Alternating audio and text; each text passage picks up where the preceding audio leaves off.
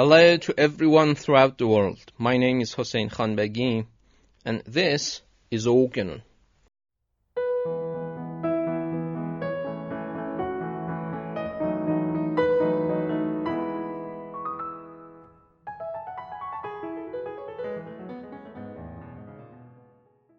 Organon is where we go deep into philosophical disputes. So let us get started.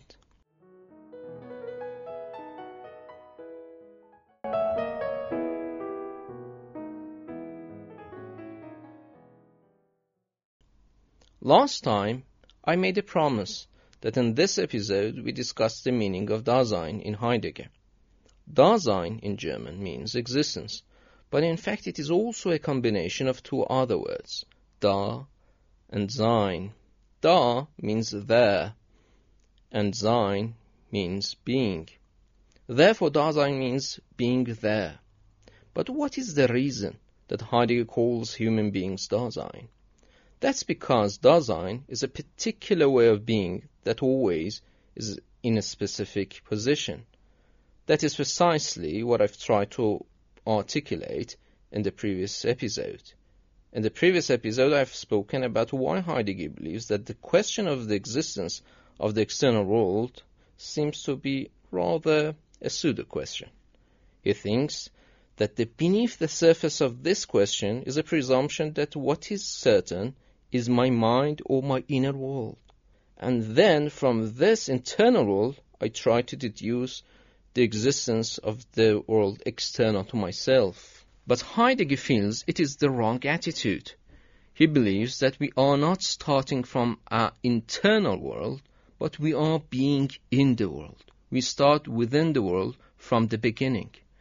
But what is the implication of this shift in our point of view? Starting within the world contains that we already have a specific relation to the world from the beginning, which is another description for being there, or Dasein.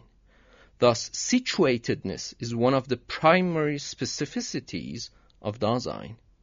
So, it is evident that Heidegger rejects all mindsets which take human beings as a blank sheet. Let's jump into Dilthey. Dilthey talks about bloodless philosophy. He thought that the traditional way of looking into the human subject was somewhat bloodless, or let's say spiritless. What he meant is this. When you see the works of Kant, for example, the first critique, the critique of pure reason, in some sense, it misses the nature of human experience. It neglects the human experience social and economic dimension, which is characterization of the bloodless philosophy. But Heidegger's view on human existence is entirely different, because the very nature of Dasein is its situatedness. To sum up, existence means being there, or being in the situation or the particular environment. But when Dasein understands that it is related to the specific environment, it could zoom out and see itself from above. So, existence is always already outside itself. To exist means to stand aside from itself. In a sense, we have the potential to distance ourselves and reflect on it. As a matter of fact, the etymology of the world's existence itself could disclose this idea to a certain degree. Existence is a combination of two parts, ex and zista. One of the meaning of ex is out of, and sta, which has its root in Indo-European language, means to stand.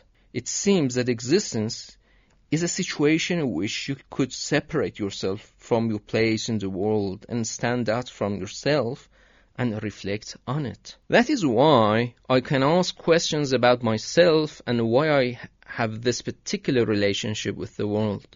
Let me explain this a little further, because it might be confusing for our listeners. When I start asking questions such as who am I or why am I here, I'm actually distanced from myself to see myself in a particular situation. And in the following, I ask why I am in this position. But at the same time, I am unable to completely detach myself from my situation, because the nature of asking about my place in the world is colored and rooted to the very nature that this distancing has already established. Another explicitness of Dasein is that Dasein is always pressing into the future. Let's see example of hammering for another time. I hammer a nail, and it is always because I aim to achieve something, for the sake of some life plan, for instance. In this regard, Dasein has always been oriented towards the future. Let's see this from another angle. Dasein, as I have already discussed, finds itself situated in the world. Furthermore, it could distance itself from its place in the world and see itself. Finally, it is always ahead of itself.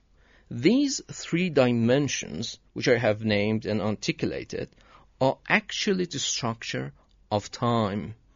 Dasein finds itself situated in the world, which is a function of the past. Your past is something that tells us about your place in the world. Your capacity for reflecting on yourself is present, and Dasein is always ahead of itself, which is the characterization of the future.